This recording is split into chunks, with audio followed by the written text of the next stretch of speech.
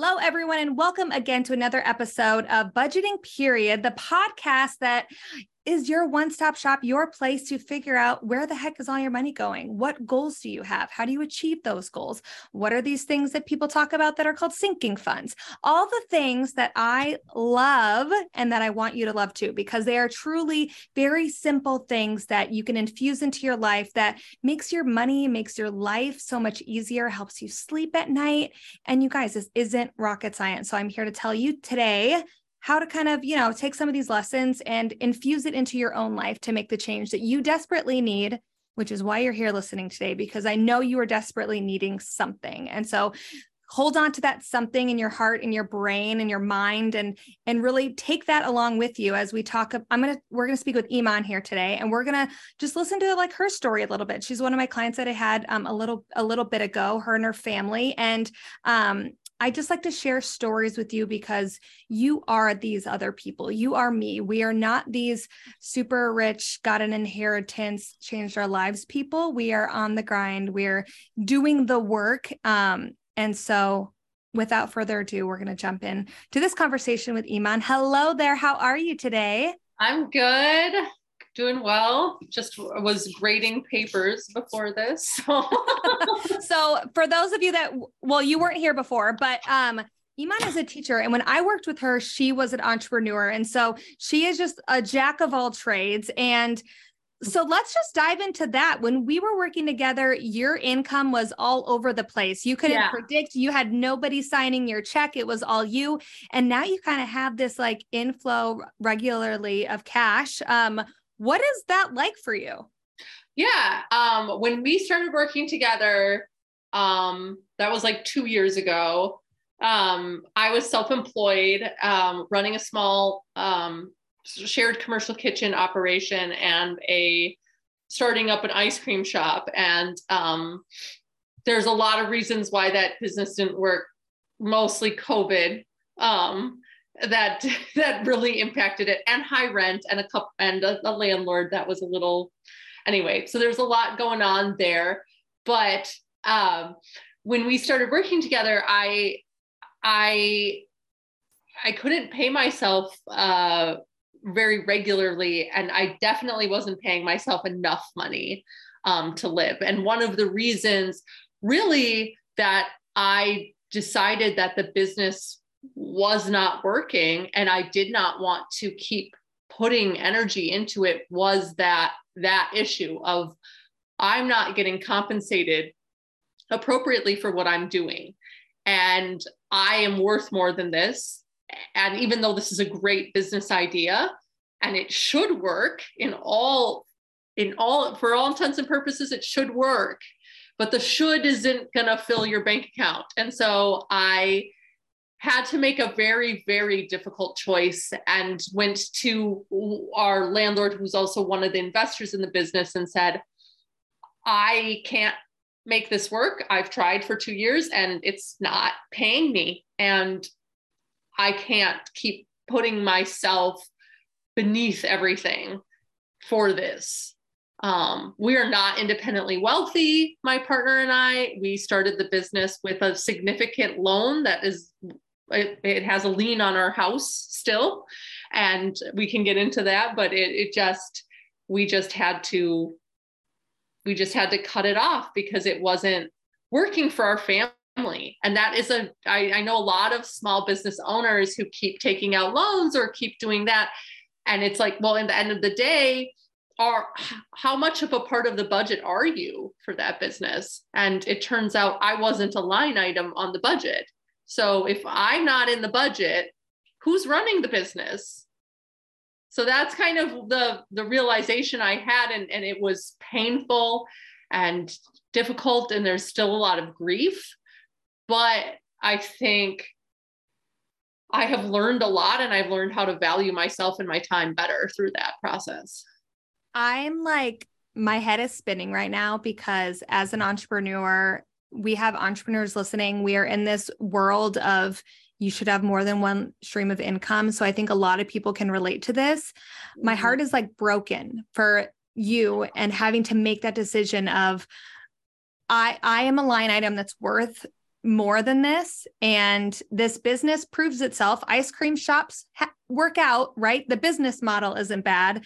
COVID, it's just like all these other external factors that are just like truly, truly against us, right? And it doesn't matter how much you love your business. It doesn't matter how many hours you put in. And the thing that I specifically love about your story is, you know, you're feeling the struggle of, am I even paying myself enough? You have a lien on your house with your business, and you're still willing to reach out to me for help about, how do I just get better at my money, or how do I manage what money I do have? And can you talk about, because that's something that I hear quite a bit, are people saying, I'm in debt. I can't afford to pay somebody to get out of debt. Like that makes no sense to me. And I always bring it back to like, you have to invest in yourself if you want to see this change. So what was going through your brain at that point? Well, it was the thing that really forced me my hand. And it's funny, people say that they don't have money. I had overdrawn on my bank account. Again, not the business bank account, but my personal bank account. And I was 35 years old. I turned 35 that November. And I said, this is the last time this is going to happen. I cannot be 35 and not understand how my money works. I've been practicing yoga for like 20 years now, since I was 16, and meditation every day for the past 10 years. And that introspectiveness has taught me a lot. And that had never applied to my financial life. It was something that I was like, I don't understand this. I'm never going to understand it. And I was like, no, you can, and you will, and you have to. Like you're not getting out of this without walking through this fire. So you have to do it. And I'm really big on walking through the fire. And it is not for the faint of heart to go back and look at your transactions for the past 3 months. Let me tell you, I experienced a lot of shame and had to walk through that. And my partner and I had to walk through both of ours, look at our financial history for the past 3 months. And it was very tough, but I told him, I said, I know I just overdrafted on my bank account, but if we want to see a change, we need to invest in this. I know it's going to be, I think it was like just under shy of $1,000, $900 or something. And I said, I really believe in making a change here. And like, let's say you want to change in your relationship with your partner. You're like, I'm going to invest in therapy. There's nothing more like right now we have 2 children.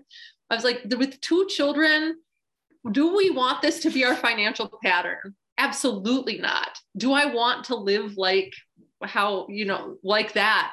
No. So we made the decision that it was worth it. And he fortunately was able to pay himself, my partner, enough that we used his money to pay for it, which was difficult for me to even ask him, even though we'd been married for 6 years and we didn't share our financial life still. So that was something that really changed for us while working with you, was like, oh, my problem is your problem because we're married.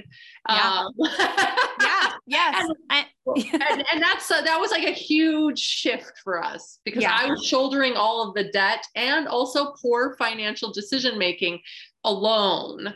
And didn't feel like I could ask for help. And so the first step for me was like anything, recognizing that there's a problem, B, asking for help, and C, investing in the help. And that's what I think. There's so many like good nuggets there, like walking through the fire. For some people, myself included, it was fire. It like was this like shameful act of looking at, because I was this person that was so proudful. I worked all these jobs and I was doing the responsible thing. I was paying my student loans. Like, how come I'm not making any progress? And then weird, I look at my transactions and I'm like, oh, this is where all my money is going. I'm really not that broke. And I remember you and I used to joke, and people, we get to the point where we can like laugh about this. It's like kind of, it can be sad and depressing and scary minute one. But then I remember we got to the point of coaching where we would joke about your husband eating out all the time. Was it like Leanne Chin's or something? It's like, again, another Leanne Chin. I was like, wow, I've never seen where his money goes.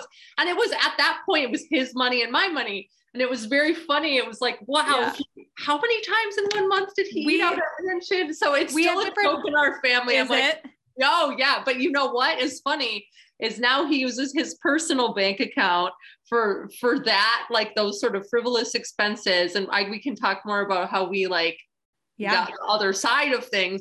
And then our joint bank account is like for the things that we all share. But if he wants to go eat at Leanne Chin, I don't have to see it anymore. It's really, really lovely. And it's funny because like there are some people listening and there's like the hardest part, the obstacle for them is like talking to their spouse to like be, because especially if you're the person, even if you share money with your spouse, one person is usually involved more than the other person is. And so it's not fair to you, the person that's holding all the burden and the shame and the guilt, and your spouse is having a good old time. You guys have the exact same finances, but one person just like naturally stresses out and obsesses over it. And that's not fair either. And so like, this is a lesson that like, you can start off with like, what the heck is going on, be in two totally different places, and then get to the point where you're joking about Leanne Chin, and then get past that even and like figure out a resolution to Leanne Chin. So what is it? And Derek and I have his and her money as well, where it's like, I don't care how much he spends on whatever video game that he's buying. I honestly don't even know how much they cost, because if I saw it coming out of our joint account, I'd probably have a panic attack. And so it's in like his money, and it's not a big deal, and it's not even a fight. And so I think those are like really good nuggets, because it can be overwhelming at first, but there is a light at the other end. There definitely is. I actually didn't know that I could be financially stable. I never knew that there was a place beyond paycheck to paycheck. I didn't know that I could live without a credit card. We paid off our credit card twice over now. The first time we paid it off within a year after starting to work with you. And this is awesome. Like, Joe was on unemployment. Like, it was crazy. We were like, not, but he's also a musician. And then I was, paying myself from a little bit of consulting and then the business just a little bit. And we figured it out and we made it work. We had a really strict budget, but I had never operated a budget in a real way before. I think I had tried to do it when I was just out of college and thought, and I was making a ton of money at that time. I'm like, what happened? And I couldn't pay I was like overdrafting then. And I'm like, wow, you didn't even have children or a mortgage. What were you doing? But it's like, you don't know what you don't know. And so you have to forgive yourself. You have to forgive your past self for not knowing. And it's okay. I have a lot of compassion for that person that was just so muddled by my, growing up, also not having the resources and not knowing how to manage them. But then now it's like, and I'm just like, I am also just I'm so enthusiastic about it. Sometimes I like share to people. I'm like, wow, like we've been sinking money into our Christmas account. And this is like the first year at Christmas where we don't have to send out an email that's like, hey, can we like watch the budget at Christmas? Like, we're like, yeah, we just gonna ball out for Christmas. We got everything we need. We've been saving all year, putting the money in it. I remember that being a conversation, the email to send out to family, because we have these family members that love Christmas and they spend all out, and we feel guilty for not being at their level. And so what do? We spend all out, and then January happens and we're in debt. Yeah. And we now are at a point, like, we paid for the yoga. I go on a yoga retreat that's, it's well over $1,000, to do it. And I go every year, and this is the first time it hasn't been on a payment plan. It was just like, I paid it off. I had the money in the bank and I paid it off because it had been a budget item all year. And I never realized that was a thing. Like, who knew you could do that? So it was amazing. I really think though, like the big kicker for us was like combining our finances and saying, my debt is your debt. Yes. Because you married me, you married my debt. And you all are going to have feelings about that. And I'm going to have feelings about that. But you know what? We can live with those feelings. What we can't live with is us being in separate corners of the same room. Like, this is not okay. So that really like gave us like a shared purpose of like, okay, we're going to attack this debt. How are we going to do it? And we made a game plan and we stuck to our budget, and we're not like crazy, but we are on a budget. And even now that we're like 2 months ahead of our expenses, we're on a budget. The only way that works is to stay on the budget. Because once you're like, oh, but we have enough money, it's like, no, you have to live like this until you're really truly not for want, it's like, and even so, I think it's important to say, no, like, let's make sure that this cash flows through the year. So I've learned that skill, but it's a huge pattern shift. And when we talk about, when I think about yoga, this is like very much, I was joking. I remember when we worked together, I was like, this is like yoga for money. Like, you have to shift your patterns and your habits of mind, and then actually what you're doing. And so even though you're talking about being on this like strict budget, like you're also talking about like going to a yoga retreat annually and like balling out at Christmas. And so like people, like, you were in charge of your own budget. You can put whatever you want in your budget. And I think that's what we don't understand. We think that it's just going to be this thing that tells us no all the time, but sure, we have to say no to some things because we can't buy everything. Otherwise, what's the point? But if we can decide what we truly get to say yes to. Well, and I think that was really important, saying like, what goes into our budget is what we truly value. And looking at a budget as a line of all the line items are our values. What do we value enough to pay our hard-earned money for? So like, obviously we have our true expense, like our house, we have to pay for childcare. That's like kind of non-negotiable. Those sort of things that are non-negotiables are at the top. And we also, but what we put in our grocery budget is a value, because we buy local food and we buy a CSA. And so those are like part of our values that get reflected in our budget. And other people might budget differently for groceries than we do, but because we were farmers and because we value local food and that system and changing that system, we're like, no, this is an investment.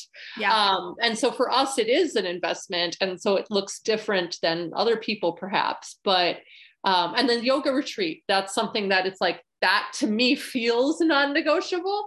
So how can we make that appear in the budget? Exactly. And how do we work it into each month so that it doesn't blindside you when the bill comes due? And so having been CSA farmers, it's really like made so much sense once we started doing it this way. It was like, oh, it's kind of like a CSA, like, or like where you, I don't know. It's like, it's so much like running a business, or like you're getting money, but you're holding it for a certain time until the checks come due. But it's like looking at it that way. But yeah, I do look at our budget as a values-based thing. And another thing was like kidding myself that I don't need clothes, like not putting money in the clothes bucket. And it was like, what, you need clothes, like you can't put $0 in there, and you can't even put $50. Like you have to put the right amount of money in. And looking at our expenses past, like 3 months past, was really important, of saying like, maybe we could cut back here and there, but like you have to be realistic about what you're actually going to spend money on, so that you don't feel ashamed when you actually do spend the money. And like, what I always tell people is like, your budget is not going to be perfect day one. Like I remember I quit my budget at least, like I paid for an app and I deleted the app like at least 2 times. Right. But it's when you start tracking your expenses, and people, if you're like, oh my God, that sounds like the worst thing to me, like stick with me, because if you just track your expenses for a little bit, to your point, Iman, you will know how much do I averagely spend on clothing. Like, I don't feel like I do, but like, I obviously spend something because I bought this shirt last week. And so like, I just need a number, right? And so your budget will just give you that number and you don't have to stress about, well, how much should I save? I'm going to save this much, but then it's not going to be enough. Then I'm going to beat myself up because I'm failing at something. And so it's just like data that it's giving you. And the longer that you do it, like Derek could tell you how much we spend on toilet paper per day, probably. Like the longer that you do it, the more data you have and the easier it becomes. And then as you kind of build that cushion in your checking account, you're no longer living that paycheck to paycheck that we all relate to, right? Then when you spend $50 extra on groceries, it's not that big of a deal, right? It's not like this is going to be a negative for my account situation. No. And what we've learned to do too is like, there's sometimes you have a little padding somewhere and then we just, because we use YNAB and I can't say enough. I really love that app, and I check it like every 2 days and definitely know how much is left in our, each budget item. So it's like, oh, hey, we're making a decision about like, oh, should we eat from the pantry, like at the end of the month, a little bit, just like, and it is a little false sense of like, oh, we could just pull from whatever, but it's like, no, there's a little bit of like discipline involved. And I think people balk at the word discipline, but I actually embrace it a lot. And it doesn't mean that it's inflexible. It just means that sometimes that discipline is important and it does help things work smoothly. And for me, when I can see a line item of like, I overspent on clothing, and that's always a good example for me because I hate the clothing category. Like I buy things like at thrift stores and like clothing just doesn't like do it for me. Right. But when I have to pull money like from vacation for clothing, that's like a lesson learned. That's like was that tank top at Target worth it? Definitely not. And so I think because people always ask like, I don't know, I have like $6,000 in my checking and I feel like I'm really, really, really rich, but they don't realize that they have a $2,000 mortgage about to come out and they have a $1,500 credit card bill. Like you're actually not that rich, but when we have it in an app, a tool, whatever you want to use, a notebook, a spreadsheet, and it actually lays out how much money is in each category, I think it helps a little bit. Yeah, no, it helps immensely. I think we just, again, like it's not like we had no idea what our expenses were, but I think coming from us, it was like, we didn't really know how much we were making per month because so much of it was just not coming from so many different streams. Yeah. So when we joined it all together, it was like, this is how much money you have. You cannot spend more money a month than that because that's how much you have. And if you spend more money a month than that, then you are going to end up in this place of like, having a deficit by the end of the, calendar year or wherever, but it will come around and it catches up. And I have a friend too, who's self-employed and she's like, well, I don't know, like each month it's different. I'm like, well, then track for a year and then make an average, like just make an average. And then you have your average per month so that like that, whatever January covers into February or whatever, so that was my advice to her. I was like, you should just track for a year and then just track. Yeah. Just track and like no judgment track. Yeah. Like maybe you're not at the point where you're like, I'm ready to have a little bit more discipline about my spending. Maybe it's just like, I just want to know how much money I make. The clarity that brings might shift things is what I'm aware of for myself. It was like, awareness is the first step. Yeah. And that's why I have the 90-day expense tracker as like exercise number 1 when I work with people. That's the 30 days or the looking at 3 months. That's what you were talking about earlier. Yeah. It's because when you know better, you do better, right? I truly believe that we all are trying to do our best, but we just don't know what we're supposed to be doing. And when we don't know where our money is going, we don't even know where we can begin to change our habits. Yeah. And I think you touched on a really good thing. I think if you don't know how much money you make or what your expenses are, just track them and then go with like the average middle of the road, if not a little bit lower, especially for you entrepreneurs. If you like my income is up and down every single month. I hear that all the time. Let's start with like a low base income and let's try to live off of that. And then anything more than that is we're going to consider that bonus. And then as you grow your business, you can creep that number up slowly over time and you can pay yourself more, but it allows you to just get a little bit more ahead of the game. That way you can have expenses to cover those down months when you're making less than you need to survive on. And you're not beating yourself up over it. And I think another thing I wanted to quick touch on that you said earlier on with your spouse and you having kind of all the debt, I think it doesn't matter. Even if you're not married, people, I'm going to say if you just live with somebody or you share money with somebody, this applies to you. But by Iman, by you struggling and like having all this debt and having income that's all over the place and you're trying to reach these goals, you doing all of that and your spouse having like a semi-regular income, that like does nothing for the family, right? That doesn't help anybody. And Derek and I went through the same thing when we got married. We combined everything because I even got to the point where I was like, even if you have an extra $100 that you're sitting on and I have an extra $100 that I'm sitting on, individually, we'd probably blow it on something stupid. But if that was an extra $200 in our joint account, like I feel like we would have done something differently with that. I agree. And we didn't have a joint bank account before working with you. We both had separate bank accounts and I have all the student debt, all of it. He has no student debt. My father's an immigrant. And so we grew up differently, very differently, and just really different financial realities. My parents didn't have savings. Like they couldn't send me to college. You know what I mean? It's different for both of us. And so it was just that recognition of like, oh, we need to like align here. We need to join forces and attack something that's bigger than us. And so we did not attack the student debt because that was a choice that we made not to attack it and to say like, that'll just be there. But that's a choice that you made. Like that is in and of itself, like the fact that you proactively made that decision is huge. We just feel fine about it, but the credit card debt needed to go and my bottoming out every month needed to go and my stress about it needed to go. And I actually feel very empowered now looking at our budget and we have budget meetings once a month still where we just kind of sit down and we think about like, okay, is this the right amount for these categories still? How much are you going to make this month? How many weddings are you going to play? What's that going to mean for our income? Do we have any extra? Do we want to go to France next year? Like, what are we doing?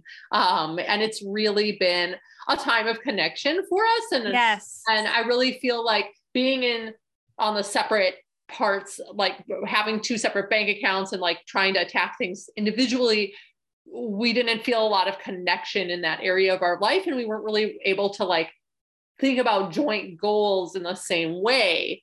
It was like, how much are you contributing? How much am I contributing? Now it's like, how much are we making for our family? So I love that so much. I think you gave us so many good lessons in just like talking with your partner and getting through some of the fires that can feel overwhelming and impossible, and knowing that you two can get through anything, but this debt, you can't get through that if you don't tackle it together. And just being okay to ride the wave because you never know what happens to your income. You never know what happens to you, your expenses. And so I want to thank you again for chatting with me. It's so great to hear your story. And I hope everyone else that this inspires you because you too can make the change in your life. You just kind of have to, like Iman said, go through the fire. And so thank you again, everyone. This is another episode of Budgeting Period. And be sure to tune in next time.